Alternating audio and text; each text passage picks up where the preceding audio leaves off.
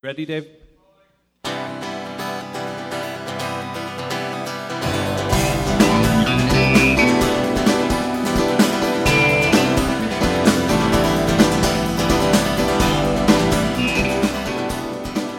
Hey everybody, welcome to Don't Let's Start, a podcast about They Might Be Giants. About who? I said about They Might Be Giants. Who you talking about?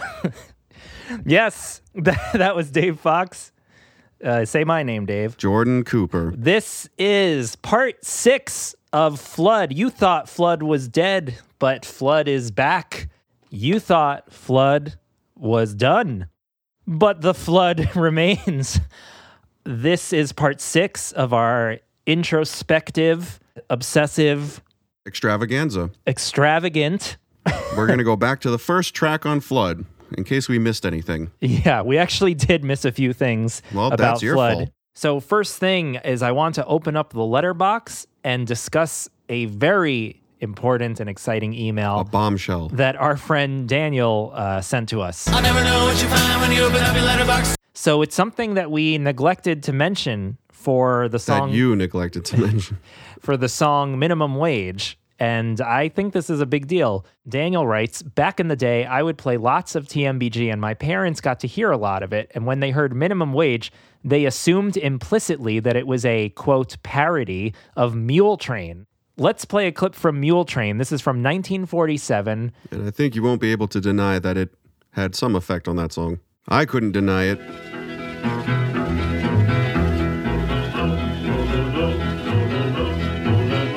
You train, yeah.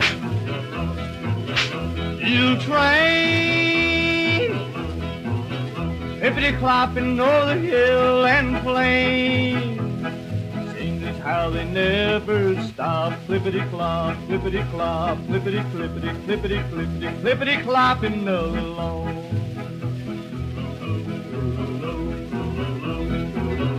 You train, yeah. So just some information. Mule Train is a popular song written by Johnny Lang, High Heath, Ramblin' Tommy, 4 people wrote the song, Ramblin' Tommy Scott, and Fred Glickman. Wonder if that was on his birth certificate. Ramblin'. Ramblin', yeah. So, and the song, the version that you're hearing is performed by Buzz Butler. I love these names. People don't get named like that anymore, man. It's all, Hunter and Yeah. Cyrus. Where are the Buzz Butlers of the world now? It's all Aiden. There's some contention on the Wikipedia Well, so page. the Wikipedia page is confusing because it lists those 4 writers, and then it says the original version, which we played a clip of, is by Buzz Butler, who was the original writer of the song. It's like, so who's the writer? I don't know. Please excuse our appearance. But anyway, besides all that, the point is this song from 1947, It Mule sounds like Train, minimum wage. it really sounds like Minimum Wage is a extremely clever reference to this song. The way, even the phrasing is similar. So the way he says Mule Train and minimum wage. You train, yeah. Minimum wage, yeah. Like they both start with an M, they both end with the A noise, and then you've got the yell and the whip noise. It would actually shock me if it wasn't a reference to Mule Train. And knowing Flansburgh's eclectic musical tastes, I feel like this is exactly what he's referencing, and it's really makes the song even funnier because Mule Train is just he's whipping the mules that are pulling this cart or whatever. It's a cowboy song. Comparing that to what it's like to be a minimum wage worker, You're all cattle. is funny. This would have been great in our minimum wage segment where we just made fun of Sinatra for 15 minutes. I think it is what it was meant to be. Don't Yeah. worry about it.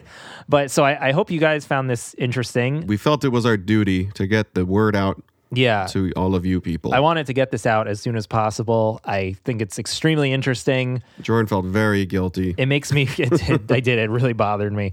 It makes me, Sleepless nights. Yeah, I don't think it would be possible to get everything that they could ever put in those songs. I bet a lot of it is like inside jokes and stuff. I Yeah. mean, they've said in interviews like there's no hidden whatever, but I think there are. And it's like we're always finding more. Yeah, which is why we do this show. I mean, part of the whole point of the show is like I don't think there's a lot of bands you could do a show like this for. Yes. And that was kind of when I realized that, that's what inspired me to want to do it, which is there's just not a lot of other bands, even bands I love, there's not that much to say. There's not this level of stuff to say about a song and where you're getting all those references and things to TV shows and other, I think that's what makes them special. So this Mule Train thing is really exciting for me. I was both jumping up and down, but also like, God, I wish we knew that already. But we can't know everything. Well, you'll get them next time. What we're talking about today is the Istanbul single, which contains several B-sides on Flood. Not just the Istanbul single, but a few other surprises too. We're basically going into the songs left off of Flood and songs that were not on Flood, but were made around that time. Is this correct, Dave? Right? You sound like you have something to say. I'm just trying to I just want everyone to understand. They're confused. Where's Birdhouse? I want to say... Let's be clear, people. Let's be clear. This is the B-sides episode. When bands make albums... Yeah, B-sides. I could have just said that. Yeah. This is the B-sides. You all know what music is. I enjoy talking about B-sides with Dave because it's sort of this endlessly interesting and fun thing to discuss because... like we've said before, a lot of B-sides are like our favorite songs. And then it's like, well, then why not on album? And sometimes you could understand why. But then I'm interested in that. I'm interested in songs that don't have a home, but are amazing songs. That's so sad. It is sad. These are little orphan Annies. Well, so what's the first orphan? The first orphan is a song that some of you may have heard of. So I think there's They Might Be Giants fans like us or like me. Mm-hmm. I think me and Dave are on a similar tier. We both kind of know all the same stuff. Yeah. And then there's like casual They Might Be Giants fans, whatever that means. And I think the casual fans maybe have some or most albums, but don't go into all the obsessive stuff. So this is an episode that I hope they listen to so that they actually... Why won't they listen? The world won't listen. I think they might get even more out of this than the fans who know the songs. But the first track... I say they'll get less. Or rather, track 2 on the Istanbul EP, because track 1 is Istanbul, is a song called James K. Polk. In 1844, the Democrats were split. The 3 nominees for the presidential candidate were Martin Van Buren, a former president and an abolitionist, James Buchanan, a moderate, Lewis Cass, a general and expansionist. From Nashville came a dark horse riding up. He was James K. Polk, Napoleon of the Stump. So even though most people have probably heard the Factory Showroom version first. Yeah. Even people who might not be They Might Be Giants fans, I feel like it's a song people play for other people. Like, check this weird song out. But this one chronologically came out first. Okay, yeah, this is what's important. This came out in 1990. The Istanbul single came out June 5th, 1990. And Factory Showroom was 1996. 1996. And it's an interesting thing for me when a band takes a B-side and resurrects it. But we're going to kind of not talk about the Factory Showroom version in this episode because there's a lot to say about that version in the future episode, which I would realistically guess might be next year. But you have to figure most people have only heard that version, right? I'm pretty sure I heard this version like way after that, and I was quite shocked at how different it was. Yeah. Quite. This was the first one I heard because it was on So you heard it in order. Yeah, roughly. It was on a cassette of rarities and B-sides that I think my friend Sarah sent me back then. Yeah, you almost said hour. And, well, I was like, well... Maybe now. Yeah. Best friends. So she sent me like all these, rarities, B-sides, like I talked about how it had Christmas cards on it and just all this stuff that to me was as great as any They Might Be Giants song on any album. Like I didn't really separate these. I was just so excited to dig into this new band that I loved. So a lot of people love the Factory Showroom version or only know it, but also a lot of They Might Be Giants fans who were around at the time, who are sadly not around anymore, R.I.P. Long dead. This was a fan favorite track. Like, fans love this. I do have like a lot of clips from live shows where fans are yelling out for this song in like 1992.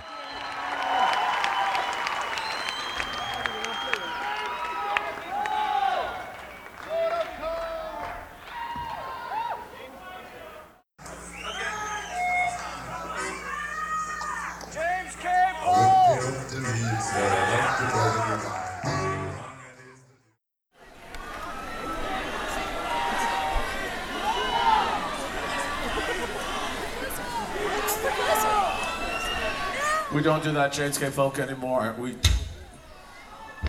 It just got too heavy, too strange.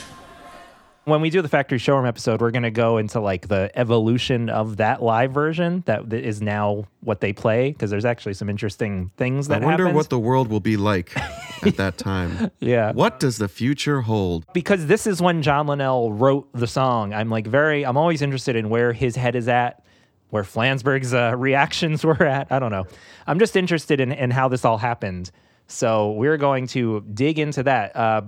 Before anything, I guess I'll ask you, Dave, hearing this version second, it's kind of a shock, I have to say. No, it was very different than the version I was used to. There's a lot more electronic sounding. I mean, it's basically a completely different arrangement, and I don't know what I liked better.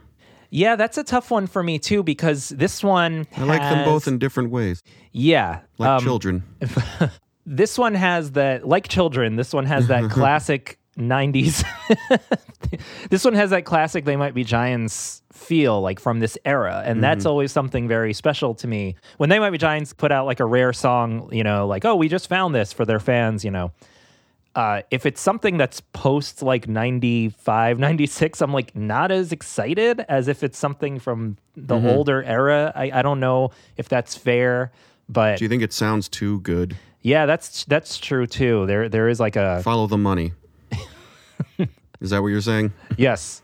That's funny you say that because we're gonna Talk about money. We're gonna get into that topic Money. in a little bit. But anyway, yeah.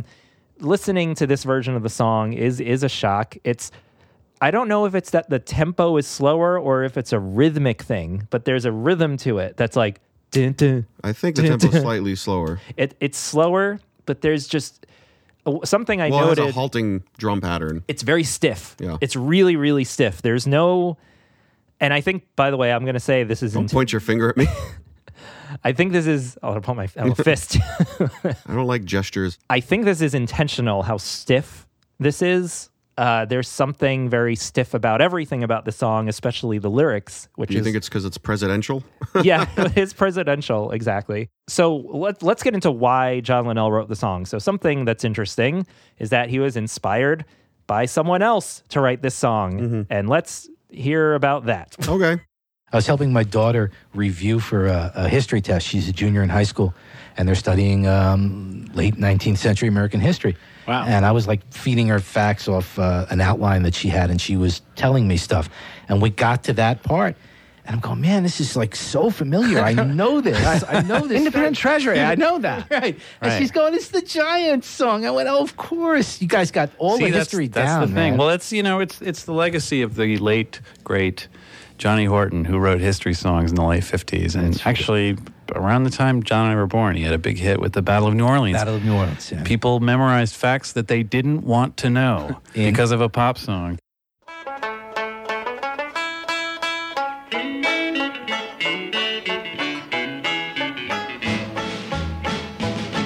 In 1814, we took a little trip along with Colonel Jackson down the mighty Mississippi. We took a little bacon and we took a little beans, and we caught the bloody British in a town in New Orleans. We fired our guns and the British kept a-coming. There wasn't as many as there was a while ago. We fired once more and they began to running on down the Mississippi to the Gulf of Mexico. So Johnny Horton, who Linnell is, I think he's a big fan of because he also covered Johnny Horton's North to Alaska. I was going to ask. His name sounded familiar. Yeah. Here's a Johnny Horton cover. Johnny Horton wrote history songs, and he wrote a song called North to Alaska.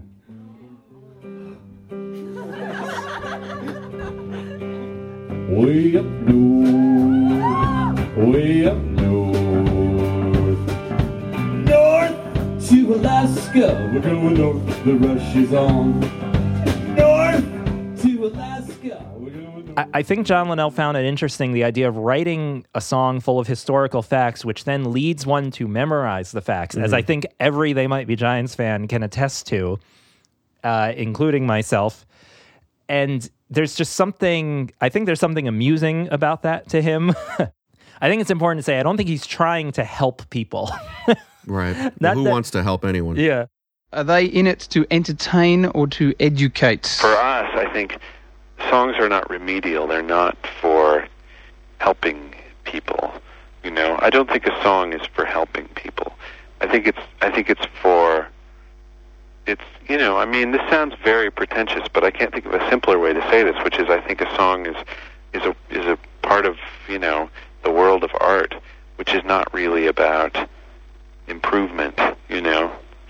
I don't think songs are necessarily good for you, you know, but they're good, and that's something that everybody recognizes. A good song is something that people can agree on, you know. There's something about a good song that everybody recognizes and notices, and that's you know, really what it's all about for us, trying to get to that.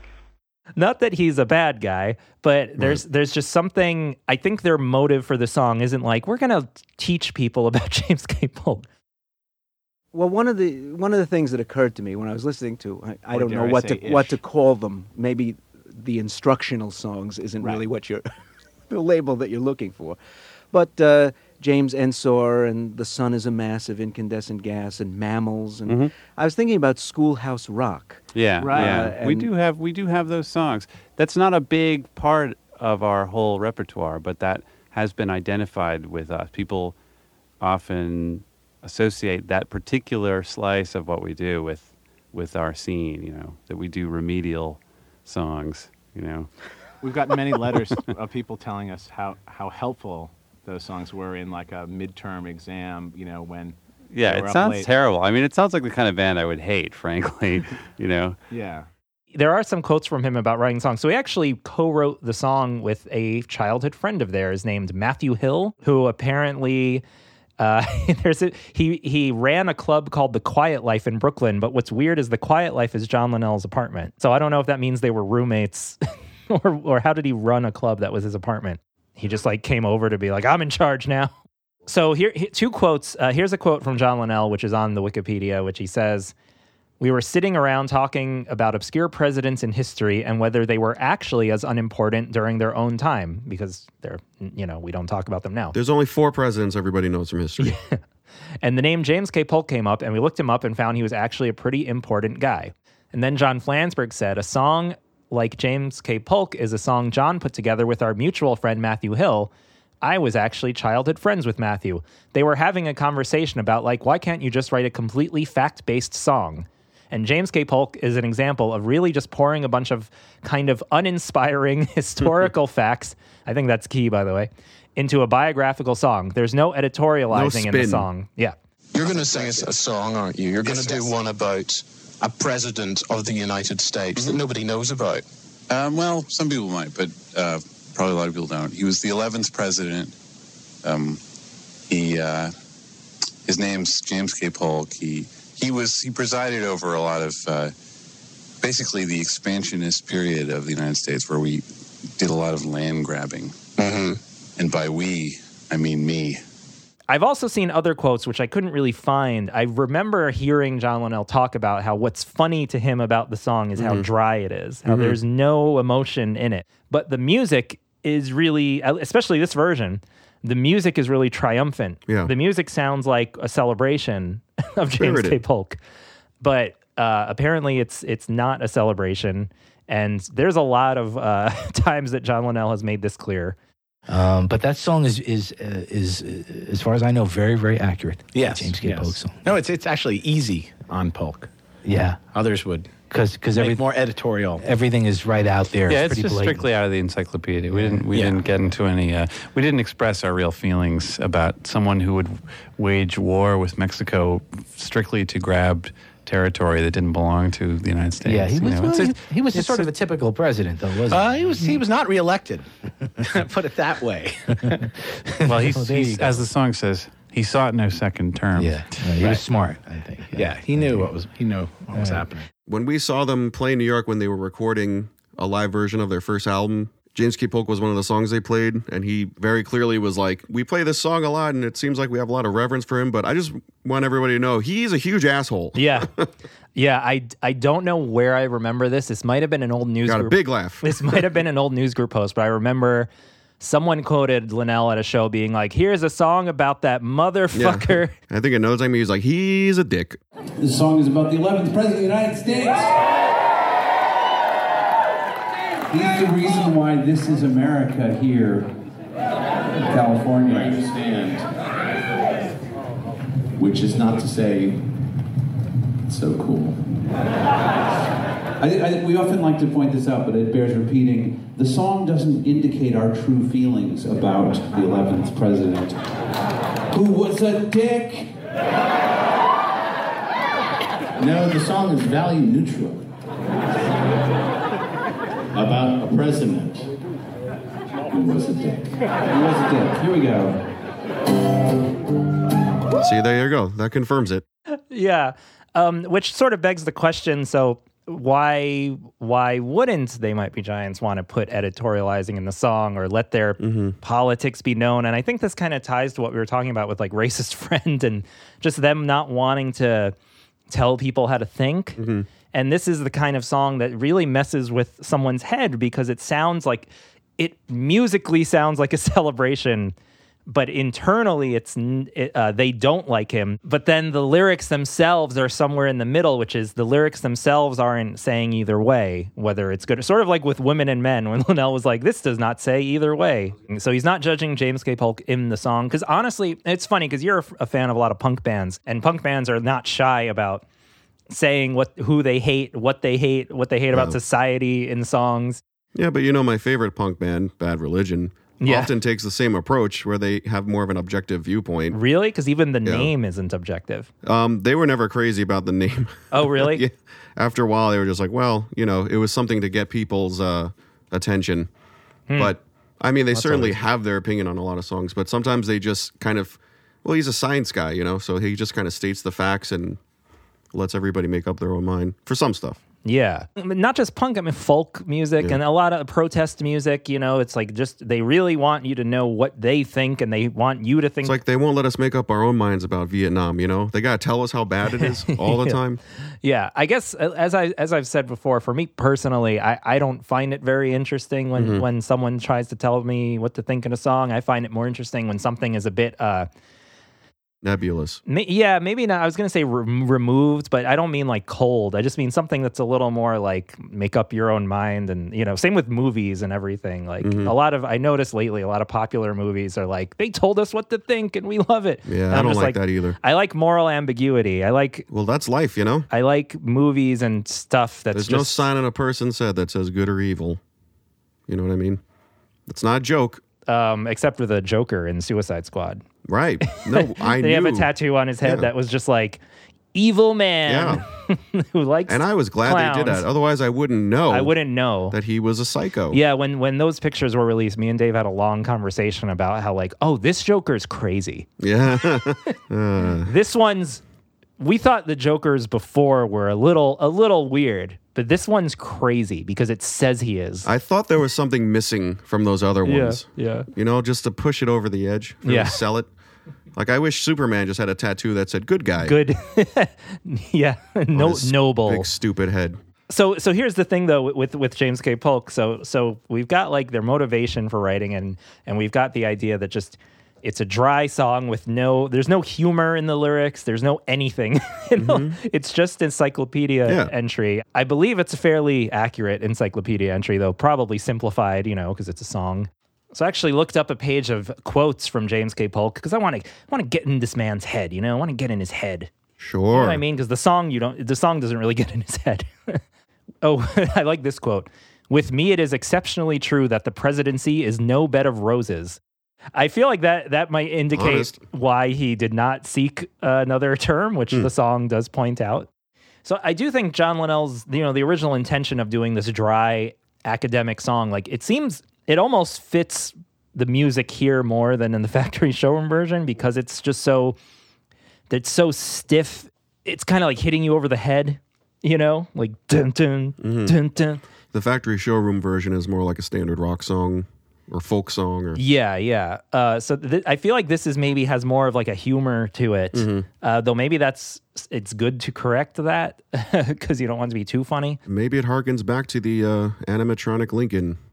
This song kind of reminds me of that vibe of like, it is kind of robotic sounding. Like listening to his story in the Hall of Presidents. Well, so like, for example, when like the hi-hat comes in when he does like the long notes, like na na, and then you hear like I'm like, what? That's one of those drum patterns where I'm like, I don't know if a drummer could do. It's very strange because the drums are like boom, boom, boom, boom, boom, and then on top of that is it's like you can't do that, right? That's not possible, is it? I can't. If anyone can do that, record yourself doing it. I'm sure someone can do it, but I don't think it's a natural pattern. Yeah, exactly. I don't think it comes naturally. Yeah.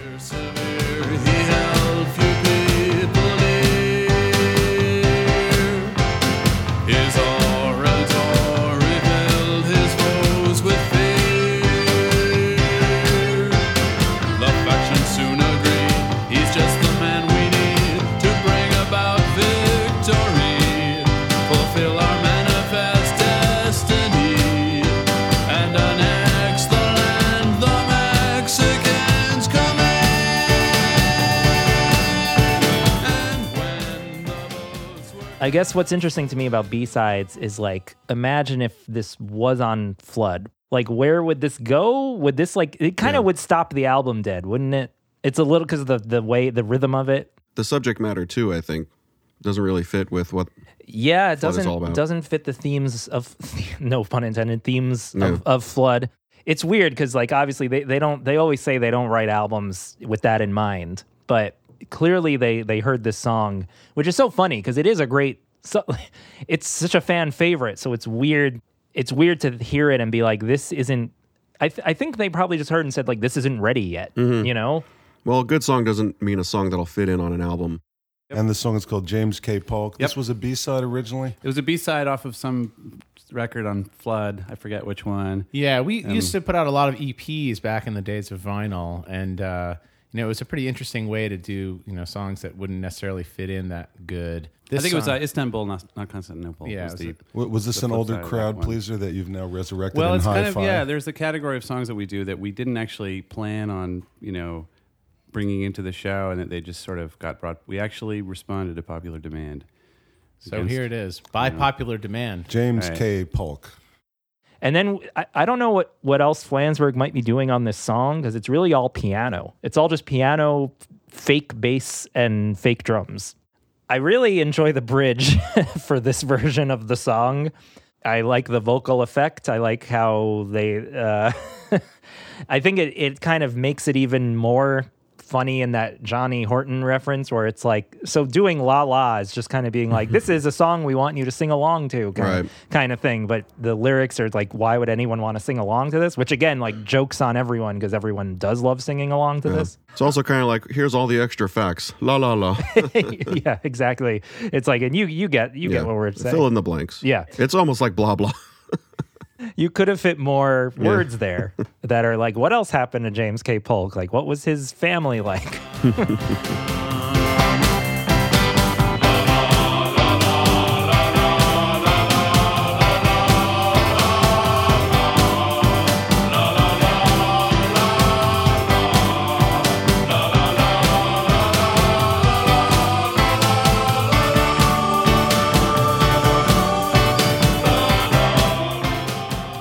I really love the little organ riff going on in the bridge, and then it continues into the last verse, which is like the... This song has the feel of just John Linnell kind of arranging stuff, sort of, I don't know, by himself or not. Feels very by himself. It has that feel of just like someone, this melody would go well under that thing. Like I really I really like this version for that reason, because it's got all these like fun melodic counter melody, interesting ideas. It is very repetitive though. So like the bass in this version, I think the whole thing is just do do do do do do, whereas the bass in the future version is actually like really, really great. We'll get into that another time, but like it's a little more alive. And this version is kind of is like a dead, like, wax animated robot thing. Precious few have mourned the passing of Mr. James K. Polk, our 11th president. Young Hickory Napoleon of the song. So we're obviously going to talk a lot more about James K. Polk when we're up to Factory Showroom. I do think there's more to say with like specific lyrics and the evolution of the song. Them playing it with a live band and a totally different arrangement. And, yeah. I think I wanted to get into just the origins of it, what he's trying to do with this song. And also, I do think it is interesting how different this is from the rest of Flood. Because so many of the songs on Flood are so hard to understand lyrically, especially in our last 2 episodes. Like I noticed in the episode before the last one, it was like 4 Linnell songs and 1 Flansburgh songs. And all of those Linnell songs were incredibly confusing. I mean, maybe in that sense, it would be a good fit, because it would give you some break from interpreting. But then, like I said, then there's that layer of, but why am I hearing this, right? Why is this the lyrics I'm hearing right now? It almost does mess with you a lot. And I do understand how someone who doesn't look into James K. Polk would be like, oh, they must love James K. Polk, right? Yeah. I think it fits really well in Factory Showroom. That group of songs are all very specific. I agree. Genre studies No, that's a very good point. That's very true. But let's move on to the next song on the Istanbul EP, which I'm holding to prove it. That could have been Dave's head, but it was the CD case. The next song is Stormy Pinkness.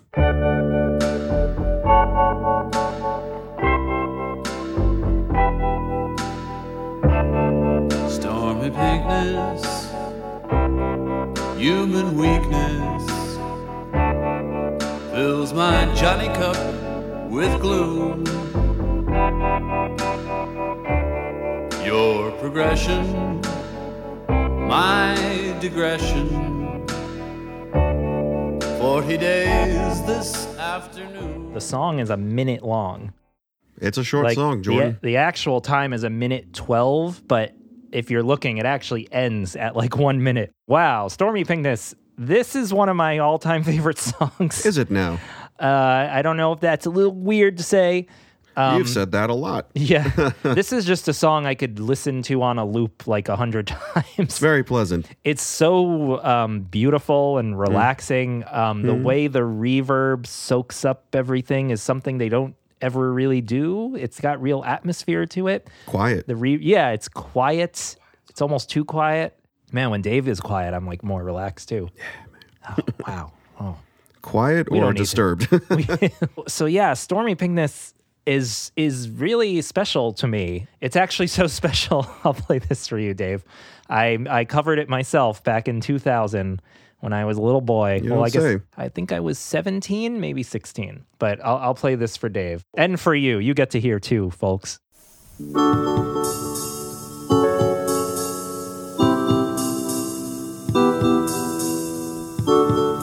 Stormy pinkness, human weakness, fills my Johnny cup with gloom. Your digression, my digression, 40 days this afternoon. The things we've cherished are small indeed, so much the larger. I messed up the lyrics, did you hear? I didn't know what they were. Anyway, yeah, so I made that probably one lonely night. One lonely summer. I'd imagine. Fateful. Little Jordan in his room. Yeah, and I didn't know that there weren't really lyric sheets there's no lyric sheet on the Istanbul EP, which I had, and there was no lyrics online, really. I think maybe Luckily, they sing pretty clearly, both of them. But in this song, the vocals are actually really quiet and covered in reverb. So there's been a few debates about the lyrics of this song. Oh, really? Until like what? Johnny Cup, people thought was Jolly Cup, and people was the Jollies versus Jolly the Cup. Johnnies for a while. Oh, man. And yeah, your progression, my digression was kind of hard to understand, which is why I messed that up in my own version. People used to think so much larger than need was so much larger beneath. So much larger my knees. So Dave, what do you make of or think of Stormy Pinkness? I like this song a lot. That's what I think of it. Really? And make of it. It's a sweet song. It's very easy to listen to. I'm wondering what you think it's about. Yeah. Not to set you up too much. Well, I've kind of gone... I mean, truly, I genuinely wonder what you think it's about. I wonder what you think it's about. I think it's about the menstrual cycle. So I had a big debate about saying this. Oh, really? Well, so I don't know if it is. I've gone back and forth. So I was pretty sure it was for a while from the title on. So then, I have been thinking a lot about this, and it's like, I don't know if that's what it is. I would say this. If it's not about that, I still feel like there's like some weird, I still feel like there's an implication if you title the song that, and there's like, it's clearly about a relationship. And I don't know, sometimes I'm just like, well, the words you choose could have meaning that are maybe not what you are making the song about, but it's like kind of under everything. I don't know. It's like sort of just like Freudian symbols that just kind of exist, like like in a dream or whatever. It's like they're just kind of in the air. But I'm kind of leaning lately. I'm kind of leaning more towards I think a simpler explanation, which is just this relationship falling apart. I mean, we can go through the lyrics. Do you want to back up your assertion that it might be about what you said, or it's mostly the phrase "stormy pinkness"? Human weakness seems like kind of a judgment call. I mean, it's not anybody's fault. Yeah. Well, I sort of saw that as about himself. Yeah. The narrator being, I'm pretty sure, is a man. And well, your progression and my digression sort of meaning like it's something that makes him uncomfortable. I don't know. No, I kind of saw it that way too for a while. It's like you're supposed to have this happen. Yeah. And then I shrink away. I don't know. The other way to interpret it is that just like pink is like the color of love or whatever, like Valentine's Day or whatever, and stormy pinkness is just like means something is wrong or something rocky, something is we're fighting a lot, what I mean? I mean, I will say I think you were probably the one that put this idea in my head in the first place. Okay, but I can't remember what the origins are. Well, I think I got that from people talking online. People were talking on various people talk various band forums. I'll say though the second half of the lyrics don't really back up that theory much because they're more general.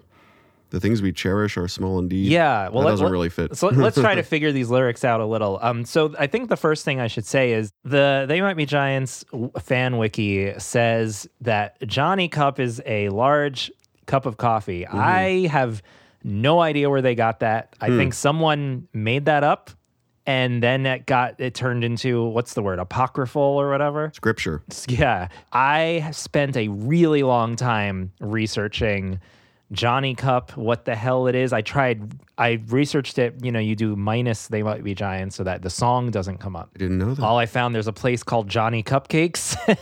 All right. I tried searching Johnny Cup and coffee together. I found nothing. Well, I guess that's not what it means then. Maybe they should change the wiki. Maybe they should change the song lyric. Make it more. Change a lot of things. Make it make some sense. Yeah. I think they should change the wiki because there's no source. But this isn't a show where we're just going to criticize the wiki all day. I was kidding. But no, Johnny Cup. Now, obviously, knowing They Might Be Giants lyrics, it's reasonable to assume he's talking about a cup of coffee. Wouldn't it be called Joey Cup? It's like Cup of Joe. Yeah, exactly. See, that sounds really stupid. The other thing, I think that's something my girlfriend was saying, is like, well, his name's John, so it's like his cup. True. Which I thought is like, it's kind of cute. Could be the John from Sapphire Bullets. Yeah, exactly. John McLaughlin. Yeah. But I mean, it's like if Dave came over being like, oh, let me just refill my Davy cup. Like, I'd be like, I would understand what he means. I'd be like, yeah, do it. You would understand it, but you would also lose some respect. Yeah. I would just like close the door behind you and not let you back in. So yeah, go fill your Davy cup. It's reasonable moron. to assume that this is a cup of coffee, not like a cup of soup or whatever.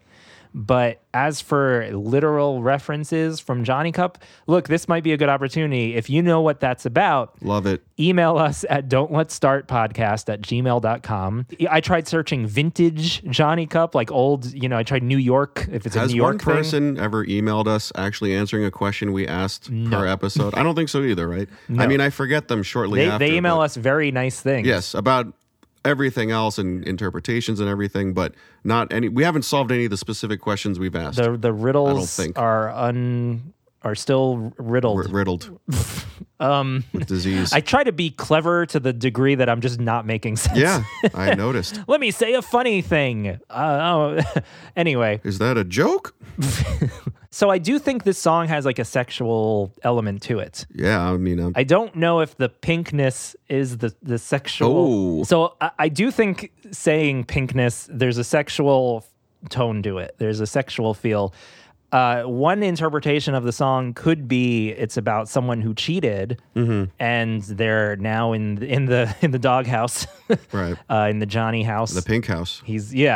So Mr. Pink. So so human weakness could be like, that he couldn't help himself. Saying my digression, if you want to know the actual definition of digression, it's a temporary departure from the main subject.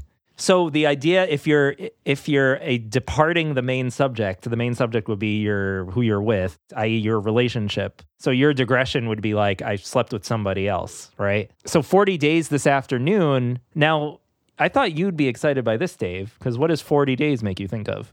The flood. That's right. Flood reference. Yeah, I always thought that was weird. 40 days and 40 nights. It's always weird how long the flood lasted. Yeah, exactly. So what does that have to do with anything, Well, and flood also, like, if you want to go into more of what your original theory. I know, but there's a lot of, like, water cycles, sexual stuff. I mean, it's kind of a big blend. Those cycles last a certain amount of days, but this is more than that. So is he, like, blending how long a cycle lasts with the biblical stuff and then, like...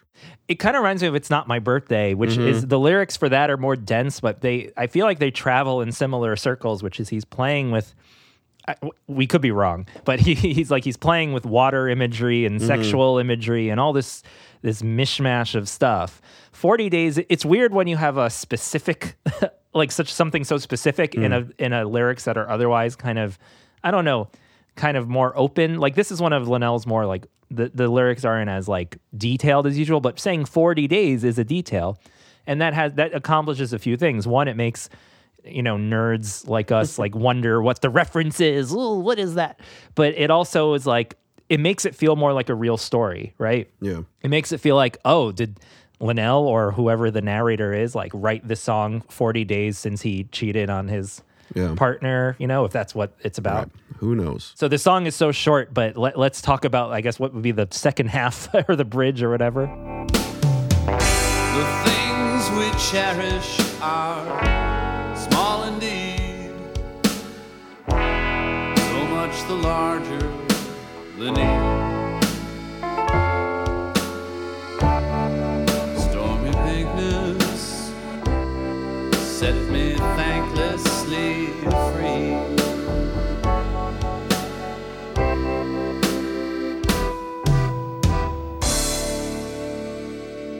When it opens up and that guitar chord rings out. Yeah, I love that guitar. It's like a twangy guitar, and you've got the drums come in, the little fake drums. But they sound, I don't know, everything works for me in this song, like completely.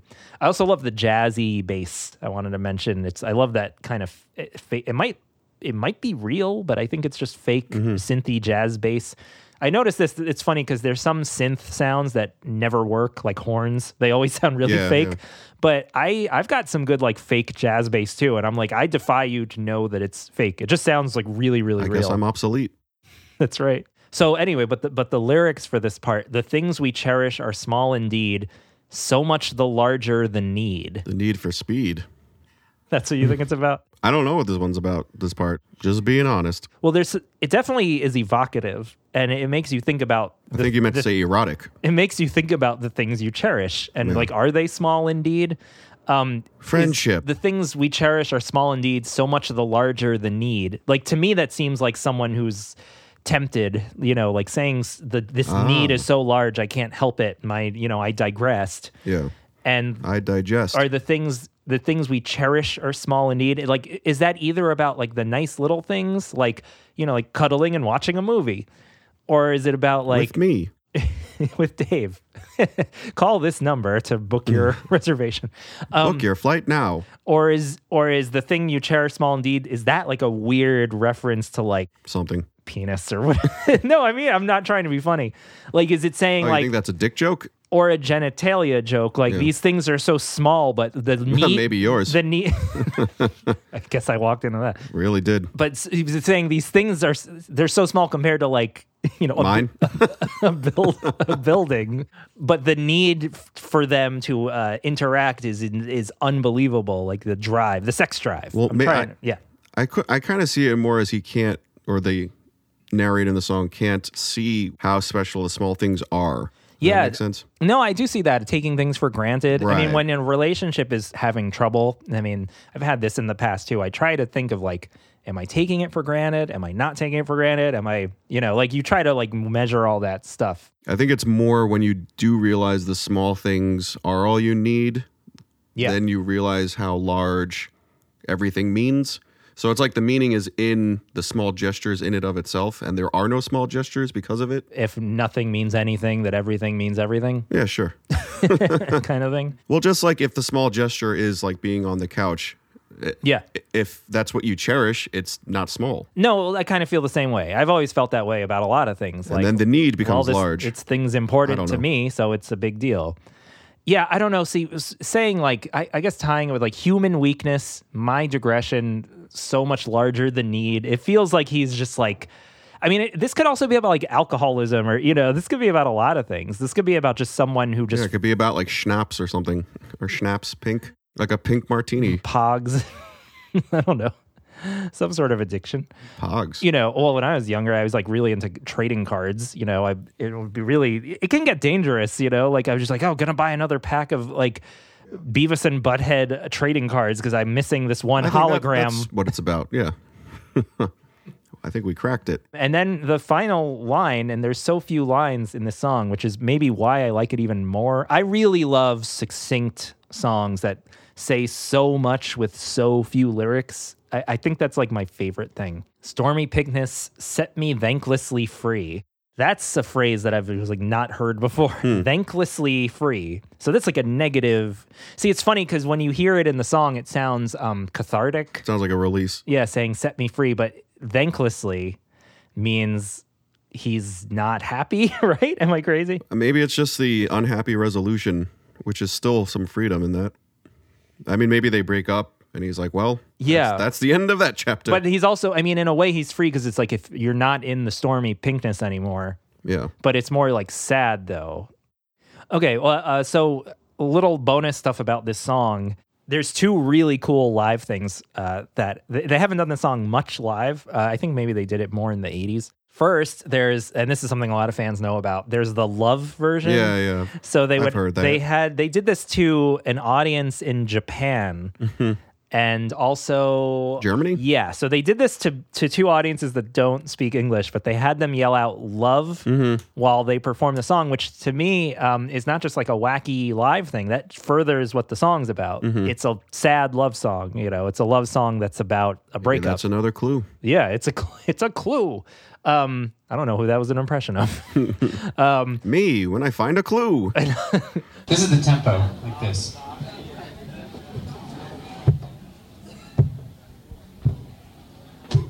Stomp up. What's the floor made of anyway? Is it wood? Rubber, right. So you have to stomp extra hard. Why don't you shout the word love while you stomp? Love, love, love, love, love, love. I can hear the women shouting, but I can't hear any of the men. Love, love, love, love, love.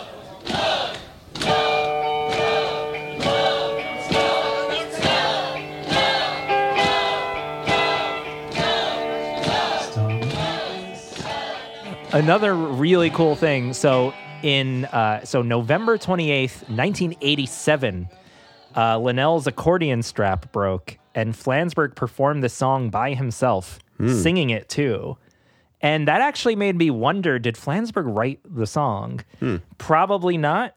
But whenever something like that happens, it actually makes me kind of pick up. The Johnny Cup thing seems like a Flansburgh line to me. Yeah, I could see that. Do you think he doesn't memorize Linnell's lyrics ever? Yeah, well, he does say in the clip that Linnell usually sings it. I might forget the words. I mean, usually the people that sing it write it. Not always. I think Dave deserves to hear this because he's a good fan. All right. Okay, this song is usually sung by John, so I might not remember all the words, but it's called Stormy Picnic. We asked the audience to peep along and stomp like this. Since John has messed up his accordion, you have to help me out. That's the tempo. You just stomp. Please, can you stomp, please? I can't get through this alone.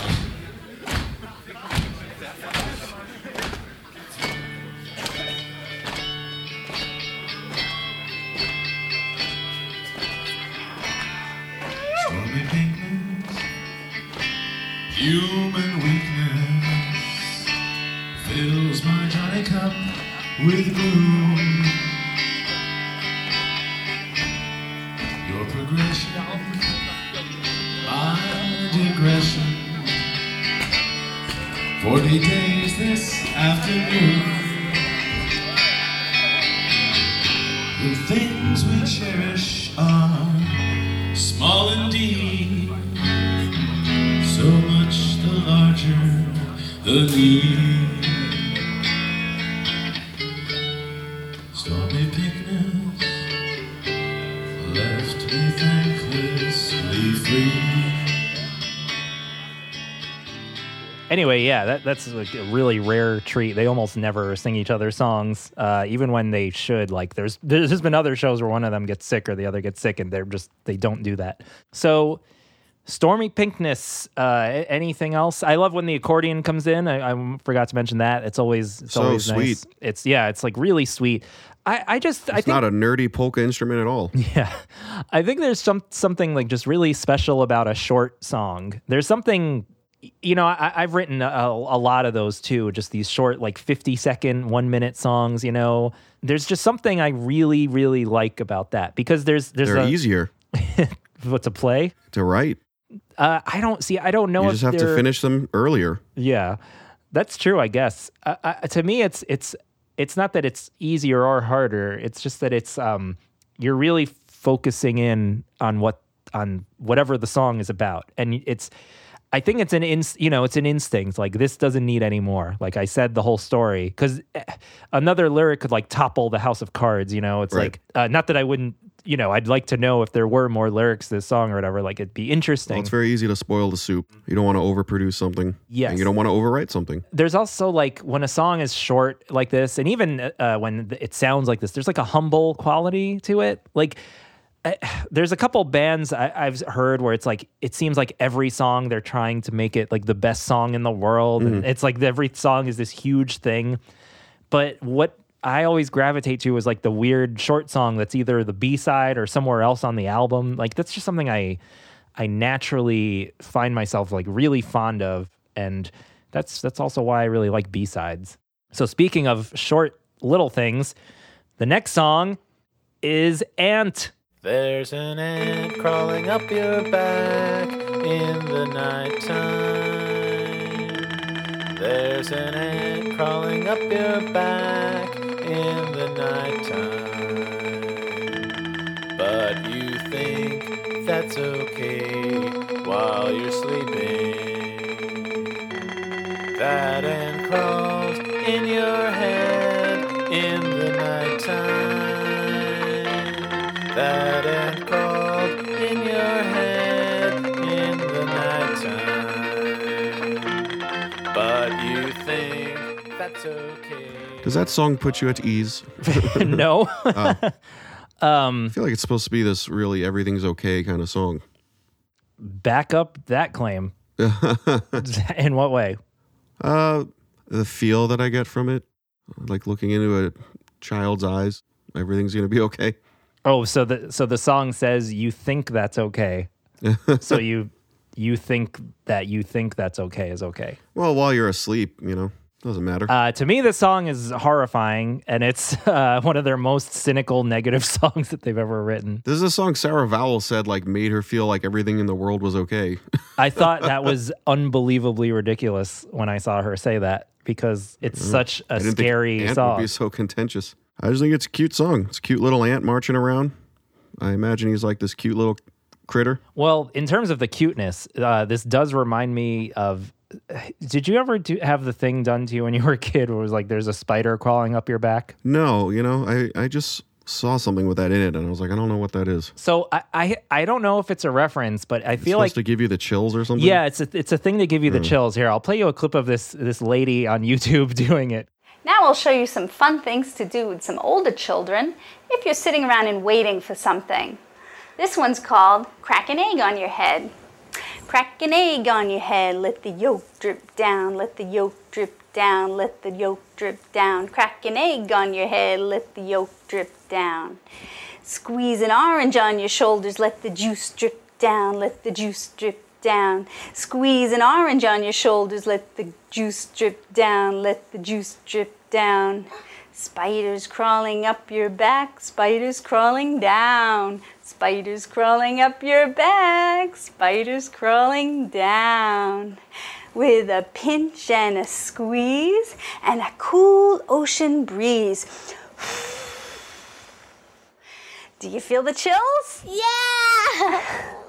So I mean, look, in that context, it's rather unpleasant. I think the song is referencing that because there is a childlike quality to the song, because any song that is so repetitive and so simple adds a new element each time. Yeah, it's like there's a frog on a log kind of song. Exactly. So I know personally I had that when I was little. My mom did that to me, and I sounds like a picturesque child. I think my older sister did it to me. I only had that done to me as a 30-year-old. You paid a prostitute. Yeah, wasn't cheap. So she's like, sir, this isn't really what I do. So you truly think the song is a nice, happy song? I just want to clarify before I move on. I don't know why you don't believe me when I say things. Because of the lyrics, but Yeah, but I mean, I don't know. I think you're being too literal and face value with the lyrics too. I think it's more about the feel it gives you. The music is very pleasing and cutesy. The little ant grows up to be president. It's it's a lighthearted song. I don't know. All right. Well, here. Well, this is what the podcast is, right? It's about that's what the Jordan Latin. Being wrong. It's what the Latin term podcast means hate talk. I'm not saying the things in the lyrics can't be gross or make you feel uncomfortable, but I think the song overall puts a smile on my face. I mean, maybe in spite of the weird lyrics or the grossness, I just think it's a fun song. I'll just dig right into this. To me, this is a great example of Flansburgh's paranoia. Mm-hmm. In some ways, we lucked out because if we knew how people were going to... I think there's something actually very optimistic about the band that actually has sort of changed our approach to... I mean, we're kind of art school pessimistic guys. We're not naturally Mr. Sunshine type people. And the name of the band has got this kind of, people immediately start thinking why are you guys giants? And we were thinking of some paranoid person looking out their window going somewhere out there somebody's going to crush me. We thought that they would be a third person, not us. His paranoia of government, you see this in the shadow government and other stuff. This is a song about mind control, brainwashing. They might be they might be washed. Well, I think that stuff's fun. The ant thing is only, I know there's there's a wordplay there with if you bug someone's house, bugging, it's kind of you're spying on someone. Basically, to me, Nixon is all over this song, and the men ransack your house in the nighttime really reminds me of Watergate. And I know I could see that. I know this is stuff Flansburgh's really obsessed with. I mean, I just thought that was a funny joke to throw in the middle, so it wasn't too child nursery rhyme . Yeah, I see this as Flansburgh kind of. Well, here's what's funny.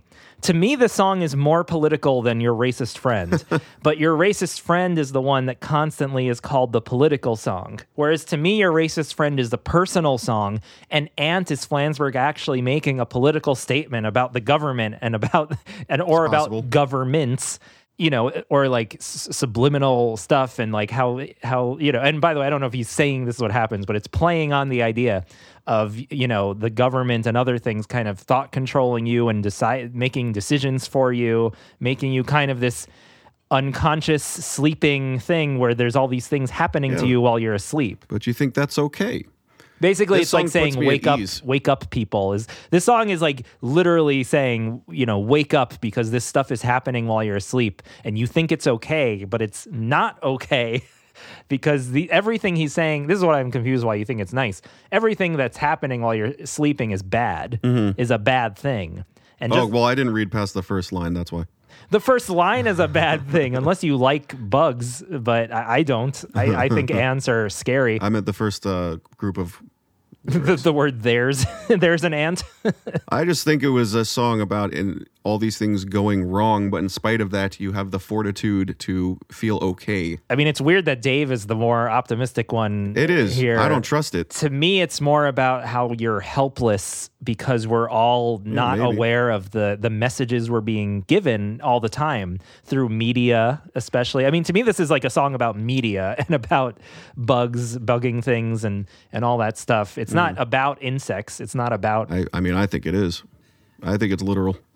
I mean, the other thing with Ant is that you've got the wordplay, the antenna. You know what I mean? Like calling the song Ant and having it be about Ant, and then we're talking about like, you know, all this stuff. Like to me, there's a lot going on there. I don't mean to personally sound like a paranoid lunatic. It's kind of how you're coming across.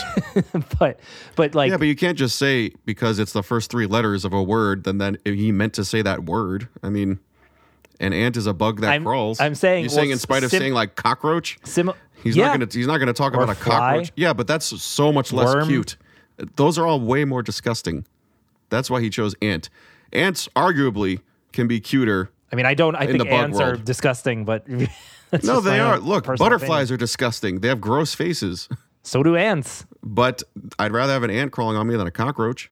Just saying. Or a worm. What about an ant that was the size of a cockroach? That's pretty bad. That's my point.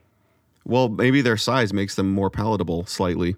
Well, my desk here had an ant infestation last year, and they were fucking giant ants, and it was really horrible.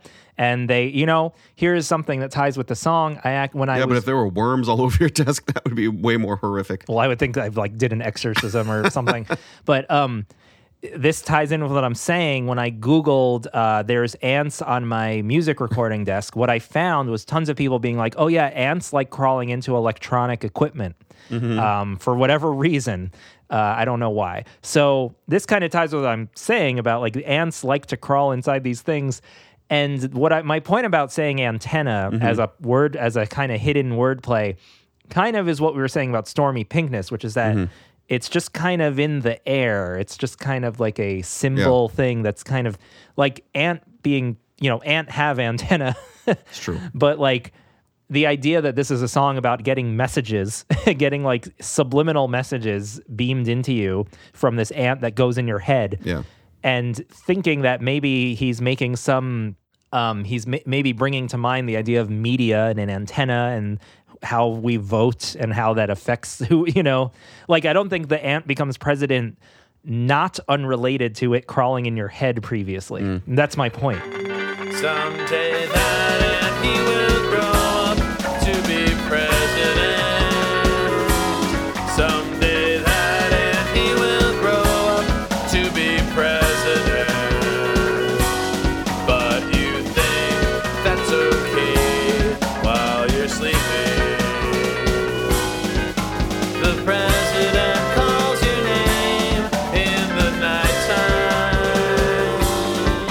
The president calls your name in the night. No, I mean, look, you make a strong case for your point of view. I still think of it more like a children's fable, though. That's why I just think, like, you know, what's the most ridiculous thing that can happen? An ant becomes president. I see it like a kid's book, but that's just the way I been seeing it. I'll say it's structured in that way. Yeah. But I don't think it's literally. Well, that's right. It seems like a nursery rhyme, you know? Yeah. But in my view, I don't think it's literally being like Mr. Ant President, like in the White House with like a suit and, you know, I imagine it doing like a press conference. With a top hat and a little beard. Yeah. I think the idea is that just we're told things all our lives that get into our heads, and it affects how the world is run and what we accept later on, right? So we're told, oh, this is how it's supposed to be, and then when things happen, we go, oh, okay, that's how it's supposed to be. Like, to me, that's what the song is about completely. And we're not really going line by line here because it's a big general thing. Musically, I do have another point about the lyrics, but musically, I really like how what is that, a xylophone or a vibraphone? What is that instrument in the beginning? I can't tell if it's a synth or I think it's a synth. It's a synth. But it sounds a little sloppy if you listen. There's a few notes that are like, oh, maybe that sounds real. I love how that kind of brings to mind like little ant feet crawling around, stepping on you. Yeah, it's cute. Musically, I think the song is genius, and I will tell you why. If you look at how to play it, the guitar chords, the song keeps going up in key every verse. So it starts at A, the key of A. Then it goes to the key of N. Yeah, that would be clever if it was A and D. So the song is just like, the guitar's out of tune, but you know, there's an ant crawling up, right? And then the next verse is, that ant crawled in your head, and you know, and then the next one, it just keeps going up. B, someday that ant, and then the second to last one is C, the president calls your name, and then the final one is C sharp or D flat. You know, that's genius because there's an ant crawling up your back, and the key keeps going up. So it's like the chords, the music is tracking the ant's movements. Like it's really amazing. And this is something I didn't know until I looked up the chords today. But you feel it. You feel that the song keeps raising the stakes and going higher and higher. You know what I mean? But don't you think that makes it even more sound like a kid's song? That's like something that kids' music does a lot. Yeah. It says. I think the idea that it's a kid song is even more cynical and dark. So you're saying he's just using that as a artifice to, you know, put this deeper, darker message under it. That's a good term. Artifice is a good. Yeah. He's basically telling you this. Well, it's like what you said about the Sarah Vowell thing in Gigantic, which is like, oh, I heard this cute song. That's my impression about an ant, and it's just like, it's just. Yeah, I think she knows what her voice sounds like. I always thought that was funny that she said that this song comforted her, though I guess it's definitely like me and you are comforted by like horror movies and things that are kind of like, you know, messed up. Like I find that to be comforting. Yeah, but not Dracula's. So more with the music. Me and Dave were talking about this before, but the guitar in Ant that comes in the second verse, I feel like that's where the guitar from the guitar comes from. In my like made up story that I've always thought for years is that they were like practicing this song in the studio during Apollo 18, being like, oh, maybe we should like, or something, or in a rehearsal. And then he's like, realized that it could be its own thing. Like, it sounds just like it. Yeah. I feel like the guitar is like a brother or a cousin to this song. Kissing cousin. I did 23andMe today, speaking of which, and apparently I have over 1,200 distant cousins. You should kiss all of them. So are you out there? Email me at don'tlet'sstartpodcast@gmail.com. That is weird, right? That you have so many family members. 1,200? Yeah, but then it's not like literally like 1,200 brothers and sisters. It's like third, fourth, fifth, sixth removed, which basically is a stranger anyway. So who fucking cares? It's just weird. And a lot of them are in New York. So like I probably see them every day. Yeah. You probably do. And you covet them. She covets what she sees every day. While you're sleeping, the men ransack your house in the nighttime. The men ransack your house in the nighttime. As the ant crawls up your back while you're sleeping. I actually like how not synthy the song gets, because once the drums come in, it's like clarinets and guitar, and I guess they're fake drums. It's like a fake marching beat. But those drums seem very fluid, I noticed. Yeah, exactly. Compared to James K. Polk, Yeah, they're really like alive sounding. I don't know how they did that. But and also we should mention like the marching rhythm is like very presidential, and it's very well, they lean into that even more in the newer version they made. Yeah, I know. We're definitely going to talk about that. The newer version that was from 20 years ago, I think. Yeah, I don't even want to think about that. So there's that newer version, but I did catch, there is a time they played it live in the 90s before that version. I'll play a clip of it just because it's... I was going to ask if they ever played it They live. played it a few times, which is interesting. This is another one where I was like, oh, if I wrote this song, I'd play it all the time because it's so cool. But here's some of that. This is from 3/15/95.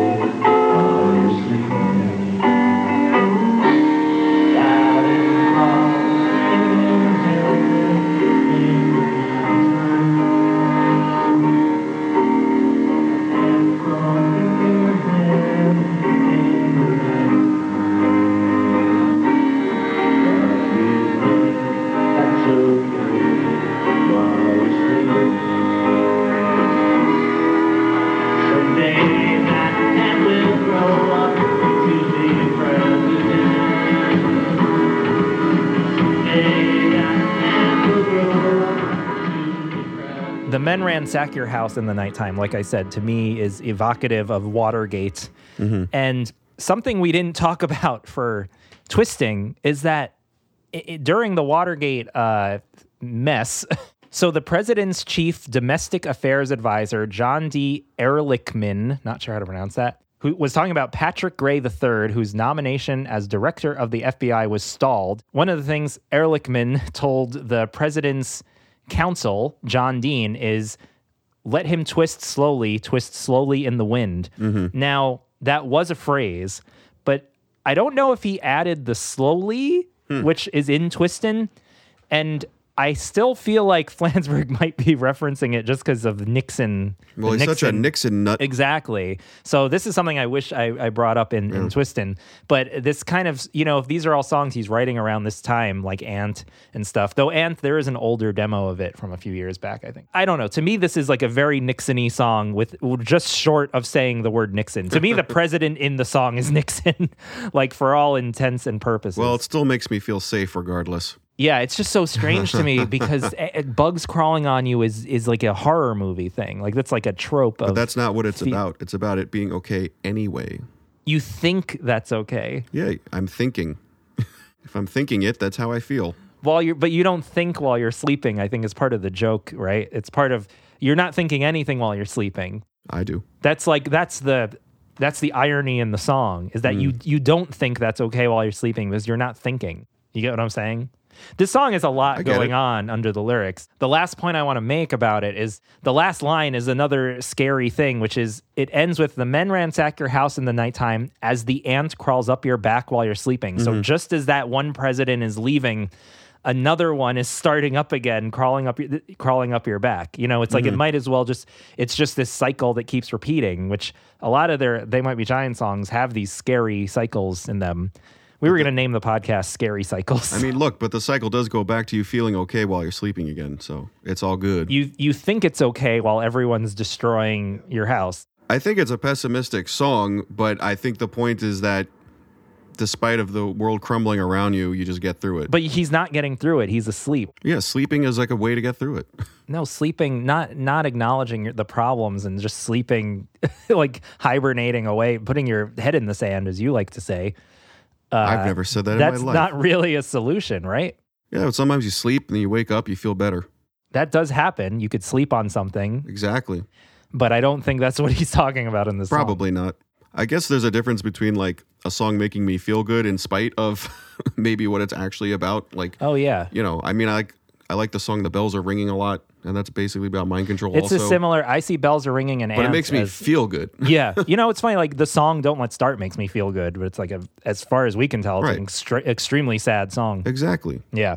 Though I guess "Don't Let's Start" has a cathartic quality to it, whereas to me, like Ant has like a hopeless, you're doomed in this cycle and you'll never wake up kind of feel. Well, I think it. another key component is I'm imagining like a cute ant, a la like a Pixar movie or something, wearing a little like suit as a president. So maybe that's the smoking gun here. I think you're playing right into Flansburgh's hands because he's possibly trying to be like, oh, this cute thing is secretly controlling the world and invading your privacy and not caring about your constitutional rights. Like saying ransack your house to me is like the most telling lyric. Because there's just this kind of like chaotic feel to that phrase. Ransack. No, that's true. Maybe I'm just more at peace with being ransacked. In terms of quality, Dave, like, do you think Ant should have been on Flood? Like, what do you think of the song? Do you think it should be a B-side? It's a good song. I can see it not fitting in also, like Stormy Pinkness. Do you think that, in my opinion, it seems like a separate train of thought. Yeah. Yeah, I could see that. I could see it being a little like if you're listening to Flood over and over, it's so repetitive a song. That it's like, oh, I'm up to this song. And I could understand. Like this to me, it kind of is a perfect B-side because it's just kind of its weird own little thing. Right. Yeah. No, it definitely kind of works on its own better. The thing is, though, I do love... Works good on a mixtape. Yeah, that's true. I do love these songs. Recently, Flansburgh was asked if they would consider doing the B-sides for a Flood show. A number of bands who do full album sets like this also include B-sides. There were only really 2 B-sides from Flood, Stormy Pinkness and Ant. Are you guys planning to include those in your set or not? I don't know if it would bring like that much audience satisfaction to people. So I disagree that it wouldn't be satisfying for fans. Dave, what do you think? I think if there were any group of fans that would appreciate the oddball one-off songs, it would be they might be giant fans. Exactly. I think he's kind of underestimating how much people love every song. Play it once. Well, the thing is, Stormy Pinkness is a minute long. Like, do you really lose? How much do you lose doing that? Ant, they already brought back with the horns. So like, it's already kind of in the repertoire. So did I say that right? I think it's repertoire. So I guess it's not so crazy to me to do those songs. To me, that would make it really feel like a full experience. Like Pixies did their tour. I think it was Doolittle and the B-sides from Doolittle and stuff. That's really cool because it was part of that time. And just dust it off. Just because they're left off the album, like they're still great. Like we said, like they just kind of don't fit in, right? Though Stormy Pinkness, I can imagine. I wonder where it would go, but I think that would be a good opener when all the lights are off. Yeah. And then you just go into like a real rockin' song. Yeah, I meant where it would go on Flood if it had been a live show. But I agree. It would be a good opener. I don't listen. I mean, so Ant is a good opener too. Yeah. It culminates in a fever pitch. Yeah, well, I think he realized. I think he, Flansburgh like fell in love with the song all over again. When they started doing it live. But yeah, Stormy Pinkness, it's like 1 minute. Is it really? It would make so many people happy, I think, You could do it while like other people are tuning. Yeah, they could do it in the Quiet Storm section really easily, actually. So anyway, I don't know, that's my opinion. Take it or leave it. So track 5 on the Istanbul EP is kind of an oddball, and it is Istanbul, not Constantinople, Brownsville mix. You're not taping this, are you? Over there. It's a white tornado. Oh, look at it whirling around and spinning and everything. It's a white tornado. White tornado, my foot. That's a real tornado. Oh, you ain't in New York City, baby. Edit.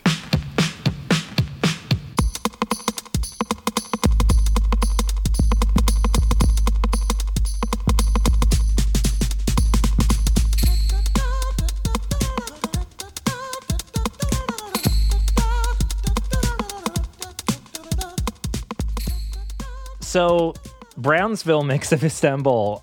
I have to say, well, first we should say They Might Be Giants didn't do this. Mm-hmm. So, who did it? Yeah, that is the question. The butler. Who did it is 3 people.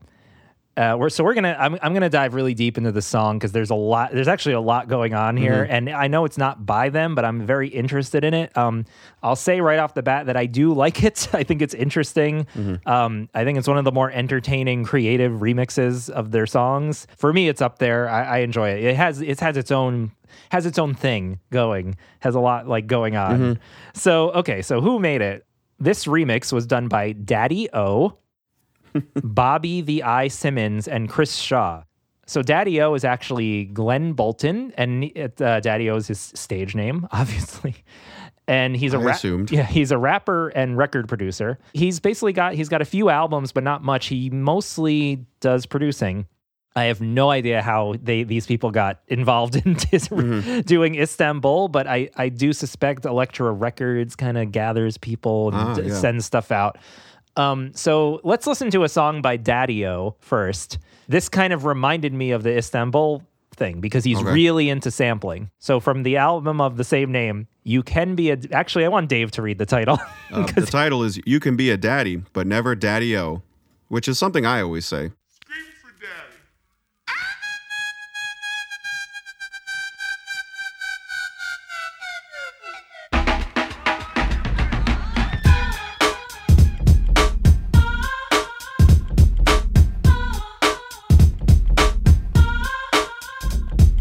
No, Edman, come back, rewind! Scream for Daddy.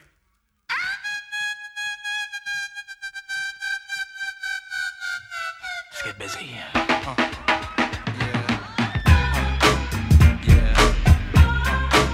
For you and yours. 1, 2, and I'm checking the microphone. So anyway, it does actually turn into a song, but the kind of like frenetic nature of like things just keep. It's just like there's so many samples he wants to put in that he's just like, let's use all of them. That's kind of what this is like because this samples a lot of songs. So then the next person, so Bobby the Eye Simmons, it was actually very difficult to find information about him. Is it the I-E-Y-E or the I capital I? The E-Y-E. So. Whoa. Yeah, so he's kind of like the ant spying on things, bugging things. But so Bobby the Eye Simmons is also a record producer. He's done a few things with Daddy-O apart from the Istanbul thing.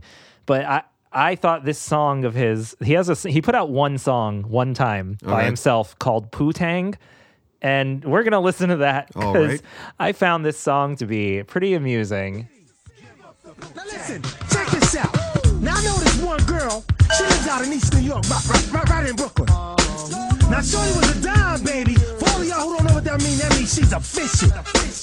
Now the qualities of her looks, past the 10's best. But the best thing that stood out on shorty was her nipples on her big breast. Come on, y'all. Sing the sound. I can't hear you. What? Does seem like an odd collaboration.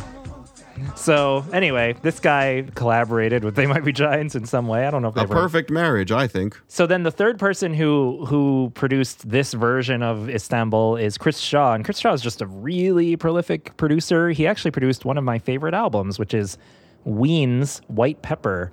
And that's like an amazing album. Apparently he like did a lot of stuff on that. So, okay, so those are the people who made it. Let's go into just some of the samples or all of the samples that I could find. Number 1, go. Okay, so number 1 is Janet Jackson. So she has on her album Rhythm Nation 1814. I don't know how do you say it? Is that who says edit? So it's like the whole thing. You're not taping this, are you? And edit. And I will play the track that's from, which is a 10-second track.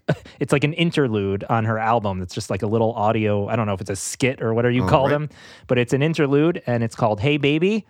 Baby. Hey, baby. Don't get me in here acting silly now. You're not taping this, are you? Edit. She sounds like Michael Jackson. You're not taping this, are you? Yeah, I'm not even sure who says that. Doesn't really sound like her voice. It sounds like really? Her. So that's the beginning. So then the next thing, which is really interesting to me, is this tornado dialogue. So apparently this is from an album of commercial... It's like a comedy album full of commercial parodies. And one of the people who made this album is Bob McFadden. And I'll play the clip. I'll play the full clip from that album because it's interesting, the context. So basically, these are making fun of commercials.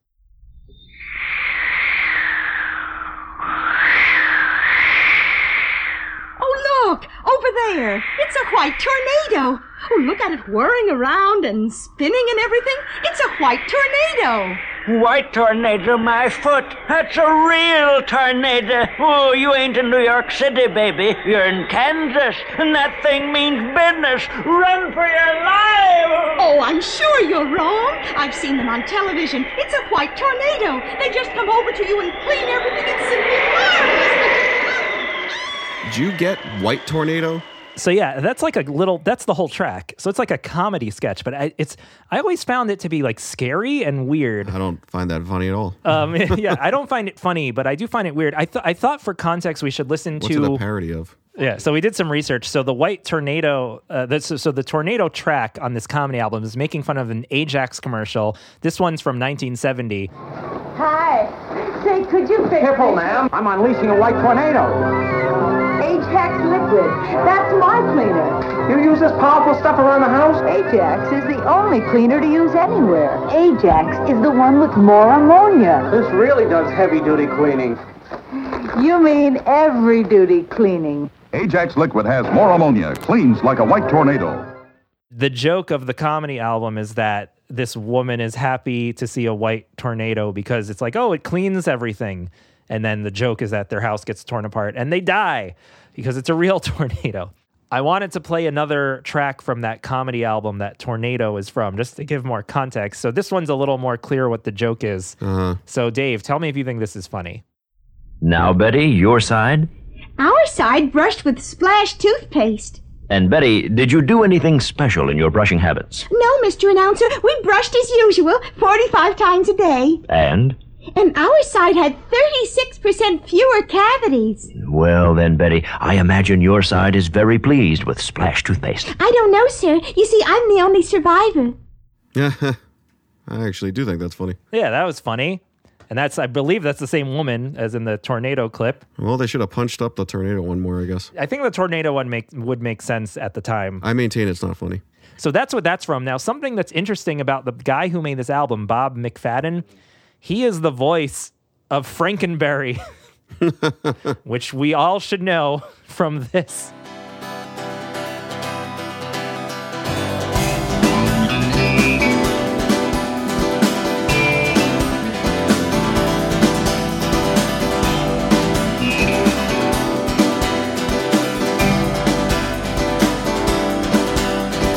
Hey, everybody, look my way. Hey, everybody, go away. Please, please, please, please. I'm Frankenberry. I'm Frankenberry. I'm Frankenberry. I'm Frankenberry. So I thought that was a crazy thing. He was a voice actor. So that's that clip. Then the next sample that comes in is from the track Willie Chase, which is on the soundtrack for a movie Willie Dynamite. And the composer is J.J. Johnson. Now, if anyone out there saw the recent movie Dolomite Is My Name, Willie Dynamite is a really similar kind of movie. It's a blaxploitation movie. And I'll play you the trailer, which has the music that is in the Istanbul Brownsville remix.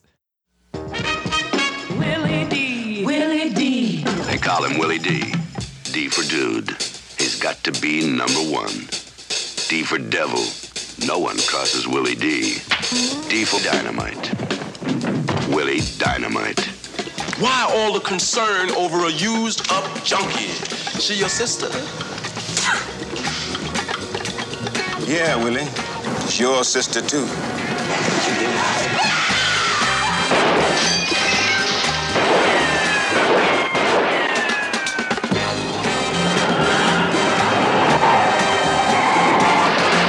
So that sample is from the soundtrack of Willie Dynamite from 1974. It looks like a pretty fun movie.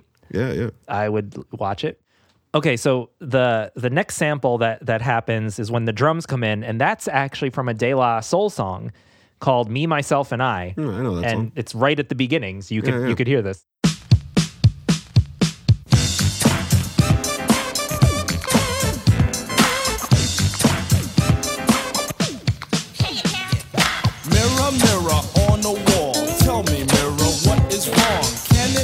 my De La clothes or is it just my De La soul? What I do ain't make believe. People say I sit and try, but when it comes to being De La, it's just me, myself, and I. It's weird you would need to sample that. Yeah, no, you can just make it. But I guess the sampling, it's like part referencing it. It's being like, we like this. I don't know. There's a lot of reasons to sample something. I think the reference in and of itself is a reason. So there's that drum part. And it's funny because we mentioned De La Soul in our first Flood episode, Flood Part 1. Flansburgh said that De La Soul album, I believe the same one this is on, it was a huge inspiration for them. So that kind of ties together. I don't know if that was on purpose because they didn't work on this remix, but that is interesting to me. So the next sample is the person yelling, "This is a recording," which happens over and over. That's from the song Got to Get a Nut. That's what I'm saying. By New Birth. And let's hear that part too. Ain't gonna rain no more, no more. It ain't gonna rain no more. This is a recording. This is a recording. This is a recording. Can't get enough of that sugar crisp, sugar crisp, sugar crisp. Try it, you like it. Try it, you like it. Well, I tried it, and it wasn't it. I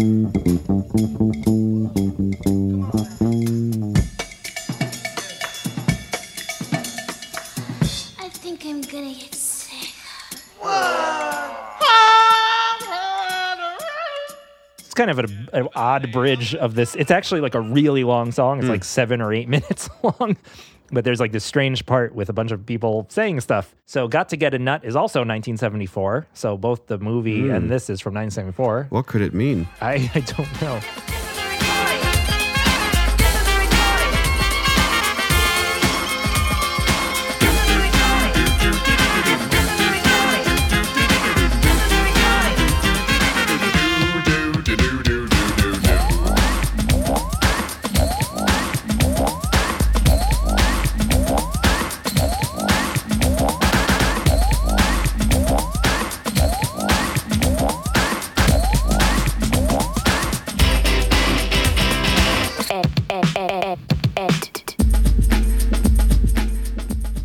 The next sample you hear in the song, so more deep into the song, you hear a sample from Kraftwerk, The Robots. So Kraftwerk is a, do you know anything about Kraftwerk, Dave? They're German. They're German. German They're weirdos. Here, and get used to it. They're very artsy. We are the robots. We are the robots.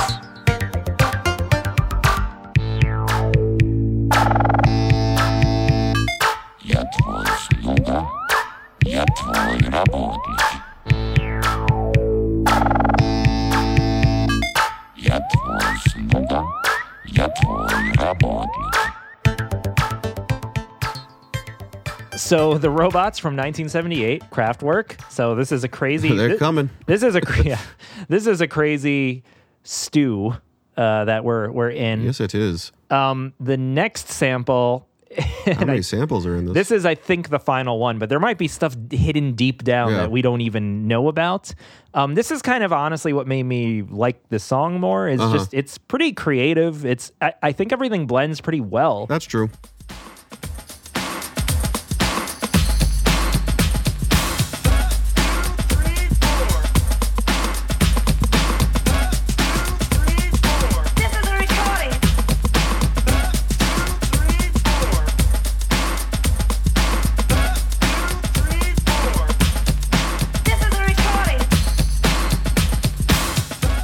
It really is like a whole thing that works. So the next one is from, it's a song called The Walk by the band The Time, and it's from 1982.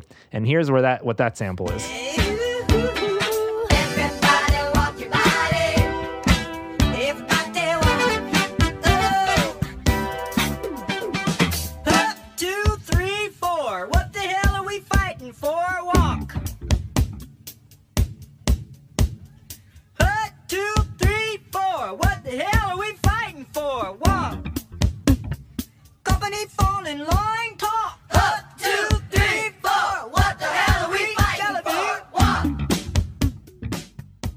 So the Time... Yeah, the Time is famous. So the Time, yeah, I'd never heard of them, but they're a band created by Prince. Yeah. That's how, when you know you're a popular band, you can just start creating bands that you don't do anything in. I don't know.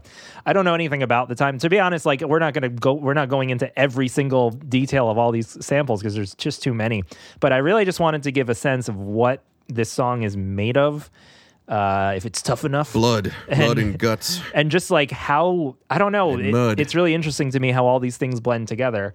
I did think there is some slight, like, so some of it seems random, but like saying like in the Tornado thing, saying, you're not in New York City anymore, baby. Yeah. It's like, okay, that song says like, it's about being in Istanbul. It's not, and it mentions New York in the song. So that does kind of fit. One thing I do wonder about this is who's doing the... I was wondering that too, honestly. That's not a sample, I don't think, right? I think it's one of them pitched up. It's probably one of them pitched up. I wonder who that is. Maybe it's Daddy-O. I don't know. Everything kind of works really well. I do think this is one of the more creative remixes. Yeah, I think it works. I mean, in my opinion, it works. Like when the Istanbul song comes in, to me, it doesn't seem too much like, what the hell? Like, I feel like it all kind of flows in a way. I mean... I guess it brings up a larger topic of like, what is the point of remixes? Yeah. I don't know if you have a theory. I really don't know. Like, it doesn't get played on the radio. Is it just for fun? Is there any I guess it's just purpose? To explore the song more. Yeah. I mean, some remixes really turn the production inside out. We are like, oh, you can hear like that one, the bass by itself and stuff. But this doesn't really do that. I mean, like the Joshua Freed remix, I think is like a totally different song. The Joshua Freed remix is like a work of art in itself, and it has contributions from They Might Be Giants, which to me is like makes it as very relevant. It's a part 2 to the song. Yeah, I wonder what they think of this. Like they must have given it a stamp of approval. Some of it does seem to reflect Flansburgh's musical taste. Sure, yeah, and it seems like something they would definitely. It seems I think I could see Flansburgh really enjoying this, but I don't know. They've never talked about this or mentioned it. I feel like when I got this EP when I was younger, I kind of didn't really pay much attention to this track, though the White Tornado thing did stick out a lot to me. Like actually when I re-listened again for this episode, I did get this weird wave of nostalgia. Like I remember being in my room, putting the Istanbul EP in my stereo and being like, what is this? Still be nice to have a different song though. Yeah. Like a new song. Oh, I agree. Another B-side. Yes. Well, for sure. No, I definitely would not ever want more remixes instead of more original songs. But this is like as close to an original song as you get. I mean, it's well, because we're going to get into a couple more remixes that are not as exciting, in my opinion. Let's get into them. So then... This is one of 57 remixes. Yeah, so they also put out this Istanbul vinyl that had a couple more remixes. So there's the Istanbul, not Constantinople, Bedford Stuyvesant mix. Mm-hmm.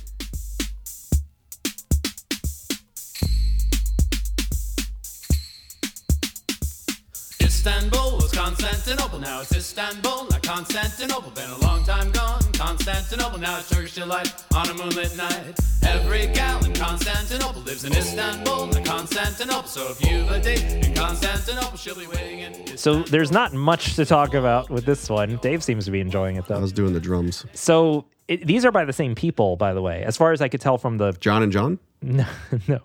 By Daddy-O and Eyeball? Chris Shaw and Bobby Simmons. Yeah, because they're credited for all the tracks on this thing, except the Williamsburg mix. But so this is just a drum beat and the vocals, and that's it.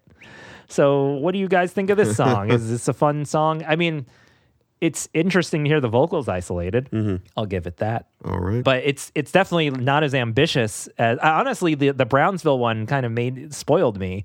Because it seems like they worked very hard on the Brownsville one. I mean, that's at least a few days in the studio, I think. I don't know.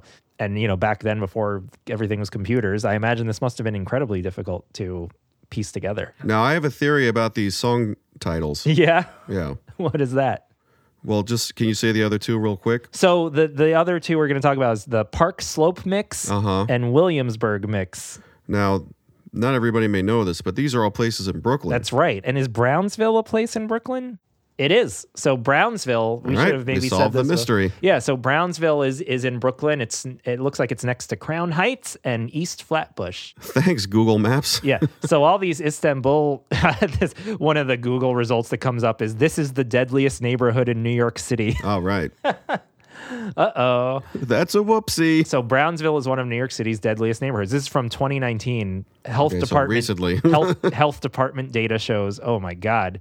The next one is Park Slope Mix. Let's listen to that. Does that one cost more? This is a recording.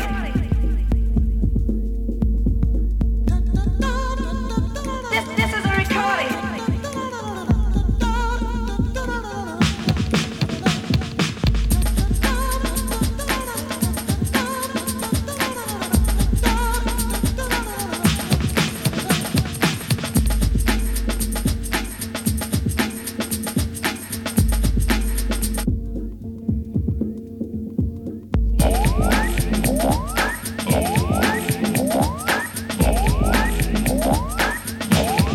Well, it features that voice again prominently. So the Park Slope Mix is we're really getting deep. Park Slope Mix is a remix of the Brownsville mix.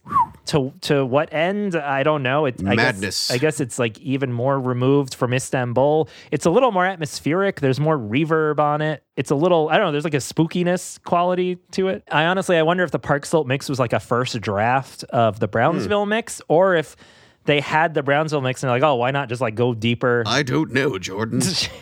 Well, you can really hear the separate samples very distinctly. Yeah, and it has a weird atmosphere. I mean, I kind of like it, actually. I kind of like this one. It's growing on me, too. It's kind of weird. It's really divorced from Istanbul, the song.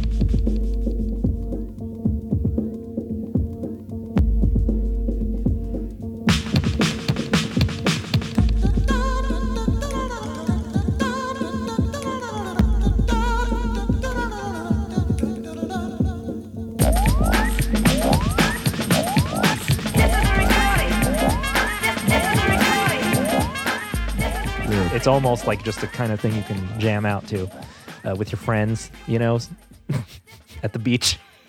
Perfect beach song. The last one is Williamsburg Mix, which I will play a clip of, but as far as I can tell, this is the Flood version. So you're playing Particle, Istanbul again.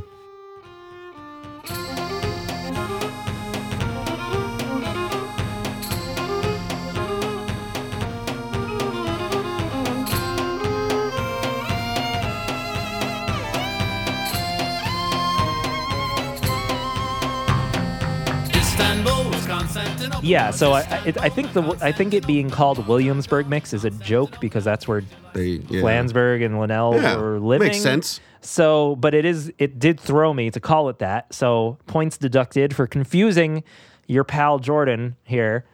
So those are the Istanbul remixes. I hope you enjoyed our journey through that. There's one more rare, weird Flood thing, and that is Your Racist Friend Sampladelic Remix.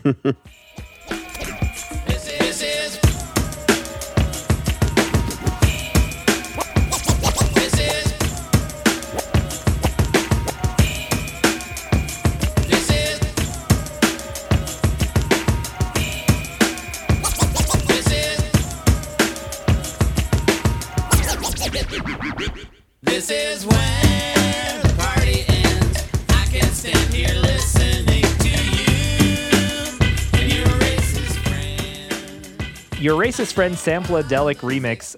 It was on a few weird things. It was on a promo for Your Racist Friend. I guess promos are what's like sent to radio stations. They're not usually in stores, though I've certainly found a bunch of rare stuff in stores that are promos. And you kind of feel like you're finding a thing you're not supposed to have because it's not for, it says on it like not for retail. And you're like, yeah. So this was also on a weird Elektra release called Don't Let's Start. And it was a Don't Let's Start single, but all the B-sides were Flood songs. And they put this out to promote Flood.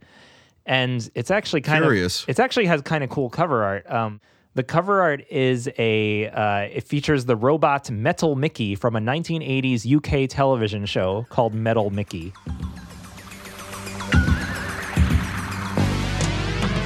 Ready, steady, are you set for Metal Mickey?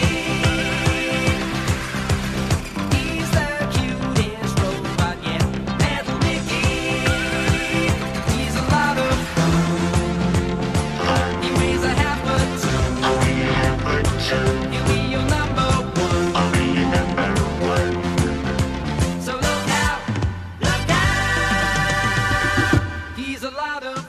So yeah, I don't know if John and John made this cover art or if Elektra just kind of did this themselves or whatever. He was like, they like robots. Fuck it. Yeah.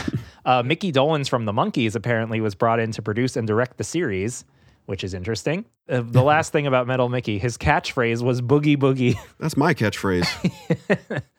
Oh, I'm glad you're back. Boogie boogie, boogie boogie, boogie boogie, boogie boogie, boogie boogie. And his favorite Stole that from me. His favorite treats were Atomic Thunderbusters. Boogie boogie is like not a catchphrase. Yeah, wuzzle wuzzle. Yeah. Anyway, so the most interesting thing about the Sampler Deluxe remix is that it's made by the two guys from D-Light. Now, Dave, do you know D-Light? Yeah, my wife likes D-Light. Oh, really? One of their songs played at our wedding. Which one? I forget. So I know it when I hear it. So Flansburgh, I don't know if this is Flansburgh's doing, but he's actually... Oh, Groove is in the Heart. Yeah, Groove is in the Heart is their one-hit wonder single. Yeah. I actually have a clip of Flansburgh talking about D-Light and about how they should have had another hit. And let's listen to what he says. I mean, to me, the biggest example of like a band that could have, easily have been a two-hit wonder rather than a one-hit wonder was D-Light. There was a song on their album called Good Beat that kind of it was sort of a housey kind of sounding track, which in its moment was actually a little bit ahead of its time. And it was extraordinarily catchy. But the truth is, and this is sort of like circles back to maybe like a small man theory of history, which is to say that like personal interactions can weigh into events just as much as what seem like bigger concerns. I think that they blew up so fast and were like so complicated to work with as a band that they just lost a lot of their allies at the label. And I think they people were just like, Groove is in the Heart's great, but they're not gonna play the game. So next. So Flansburgh talks about the song he really likes by D-Light called Good Beat, and I think we should check it out and see if it's as good as he says or if he's totally wrong. Depending on how you see a thing, the ship is free or it is sinking. Depending on how you see it, you cage your mind or you free it. Depending on how you see the time, the world divides or closely binds. But I just want to hear a good beat. I just want to hear a good beat. I just want to hear a good beat. I just want to hear a good beat. Groove is in the Heart. Seems awkward. Yeah, I mean, I don't want to crap on D-Light. I'm not crazy about this song. It seems like kind of a weird chorus to me. It seems like there's like this halting thing. I don't know. Maybe it kind of gets infectious. Maybe you got to get used to it. So this Racist Friend remix, which I don't find particularly exciting. Again, the Brownsville one kind of spoiled me, and so did the Joshua Freed one. When I think remix, like I want it to be like some crazy fun thing, This is just a drum beat and John and John singing Racist Friend. There's a couple little elements. Apparently, there's guitar sample is taken, as it says on the wiki, by the way. Thank you to the wiki for having a lot of this. Thank you. So there's a guitar sample in the Racist Friend thing taken from the song Tippy Toes by the Meters. All right. Tippy Toes. Let's listen to Tippy Toes.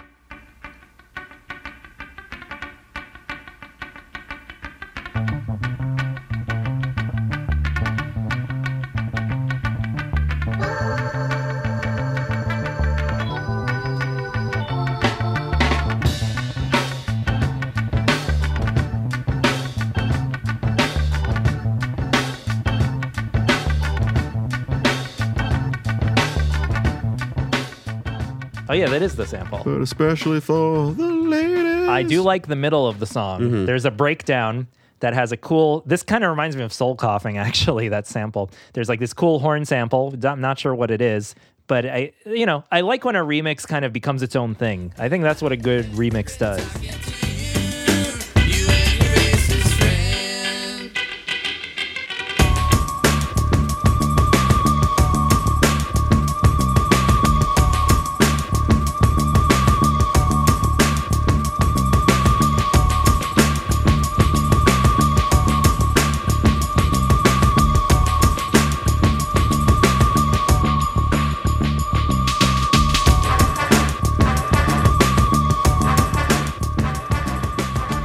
But this is a weird release. It's really obscure.